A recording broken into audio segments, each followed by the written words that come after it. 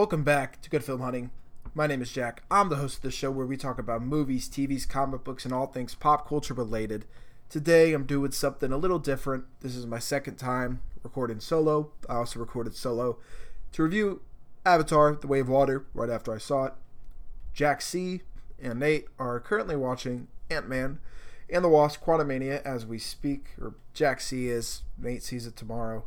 But it's Thursday night. I am fresh out of the movie theater, and I wanted to talk about it the night of. That way, the Friday, people could listen to it, really decide.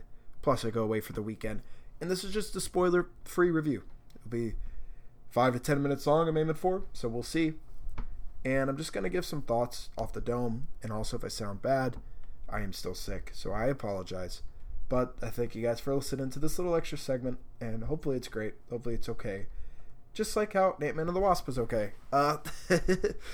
I went in with super low expectations. This is the lowest rated Marvel movie to date, or MCU movie to date. This is the lowest rated. My expectations before the ratings came out were never high. I was never super stoked for this. I was excited for Kang. I wasn't pumped for this movie in particular. Like, the way I look at it is, would people be as hyped if Kang wasn't in it?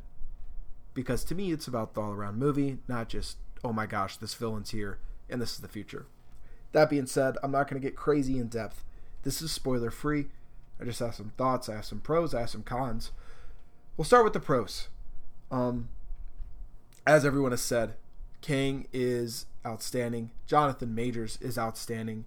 Jonathan Majors is going to be in the two biggest movies of the first half of the year, a few weeks apart. Excuse me. He already looks like he's going to be amazing in Creed, and here he solidifies himself as the best villain since Thanos.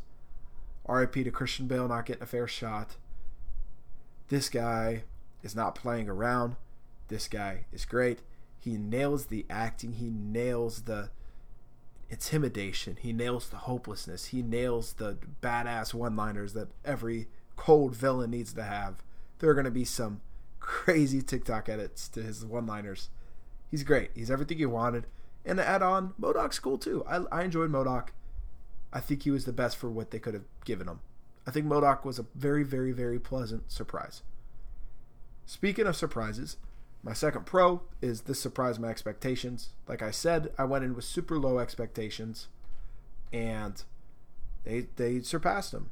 This wasn't the best movie I've ever seen. It wasn't the worst movie I've ever seen. I gave it 3 out of 5 stars on Letterboxd, and left a review over there. You can follow me. My username is Jack_Howard. This movie was, people were telling me, was the worst thing that ever happened. Blah, blah, blah, blah, blah, blah. Shut up. No, it's not. There's far worse. I've seen it from the other studios. I've seen it from this studio. I saw it in last July with Thor: Love and Thunder. This movie is overhated, but it's not great. You know who is great? Janet Michelle Pfeiffer as Janet. She is great, and her moments on the screen, her dynamic with Kang is the best part of the movie in terms of character development wise. I really enjoyed them together. Whenever her or Jonathan Majors are on screen, the scene's stolen and it feels like a real film, and I really enjoyed that. I enjoyed those two, their interaction, their history. That's not spoiler at all. I thought they killed it. And finally, the setup for the future is insane. We know Kang's here to stay, and the way he performs in this movie and in the post-credit scenes will let you know that the MCU has a place they're going, and it's clearly and it's defined. I never cared as much as other people about the direction as I did great individual projects, because what is the direction if it's about the journey, not the end. We can't enjoy a big compilation Avengers if the movie's up to it or shit.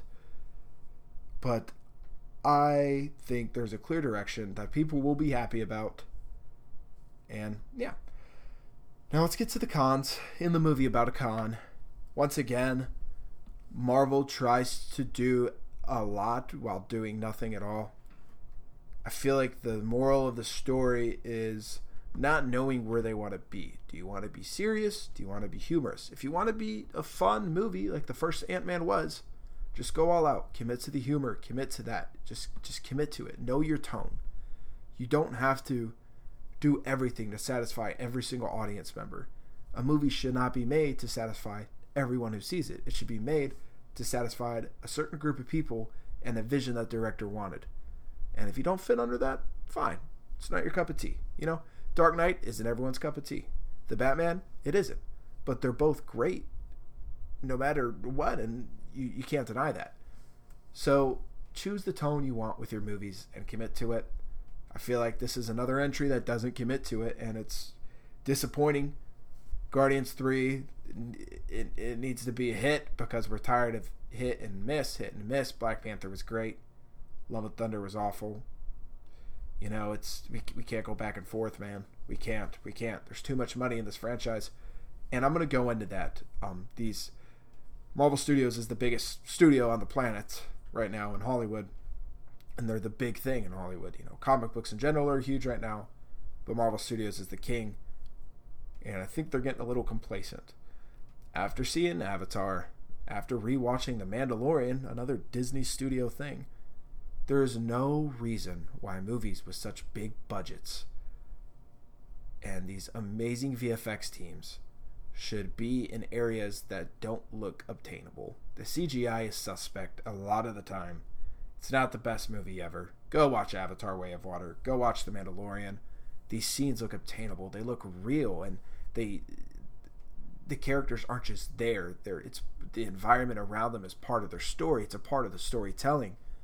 It doesn't really feel like that. And also a con I have written down, William Jackson Harper should have been saved for a bigger role in another movie down the line. Maybe one with an F and a 4 in it. Unfortunately, he was not that. I was really hoping he would be. But he did not have that big of a role, and I'm sad that he is not my Reed Richards and that he is not something bigger because he's a crazy talented actor. And going on to the characters, I felt they were too shallow again.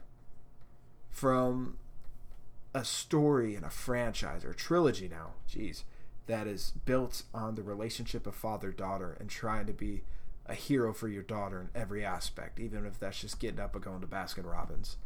To, in this movie, not really caring that much. A couple lines, a couple moments, but I just didn't care as much. The family dynamic didn't work for me for any of the big five.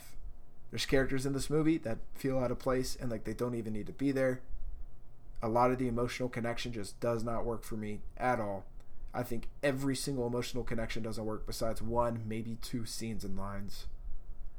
And so once again, I feel like Marvel played the big budget, high action, no really substance to it. And that, the action's cool. It's cool, it's fun, but it's not an obtainable environment. I don't feel like I'm here. And that might sound stupid, but you're in 2023. You have all this money. You have all these artists. You can make an environment that seems real, bro. It's not that, it's not that hard. Coming from me, who's never done it. I know how hard it is to make a film. I don't know how hard it is, actually, so I can only judge so much. Art is subjective.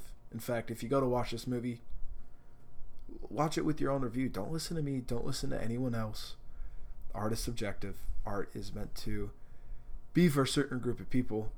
However, it can still objectively be judged in certain aspects, and I think objectively this is the epitome of what Marvel has become in a lot of areas, where playing it safe for the large majority of people instead of making an art that's really gorgeous for a designated group. It's got me really excited for Guardians 3 because I'm ready for a change of pace in that, and directors and a group of people who make a film that is genuinely great art and not just a poster for the future. But overall, I thought Ant-Man and the Wasp: Quantumania was fine. I thought it was overhated. I thought it was alright. A 6 to 7 out of 10. I gave it 3 out of 5 stars on Letterboxd. Jack_Howard. Go follow me. And yeah, those are my thoughts on it. My spoiler-free thoughts. You guys go check it out. Make your own opinions. My opinion doesn't mean anything. I'm just a grad student who talks in his free time when he should be doing homework. Guys, go check it out. And we'll be back Wednesday morning at 6 a.m. We'll be dropping our spoiler review of Ant-Man and the Wasp: Quantumania with the other two goobers. So you guys have a great rest of your night. Have a great weekend. And go check out Ant-Man and the Wasp: Quantumania.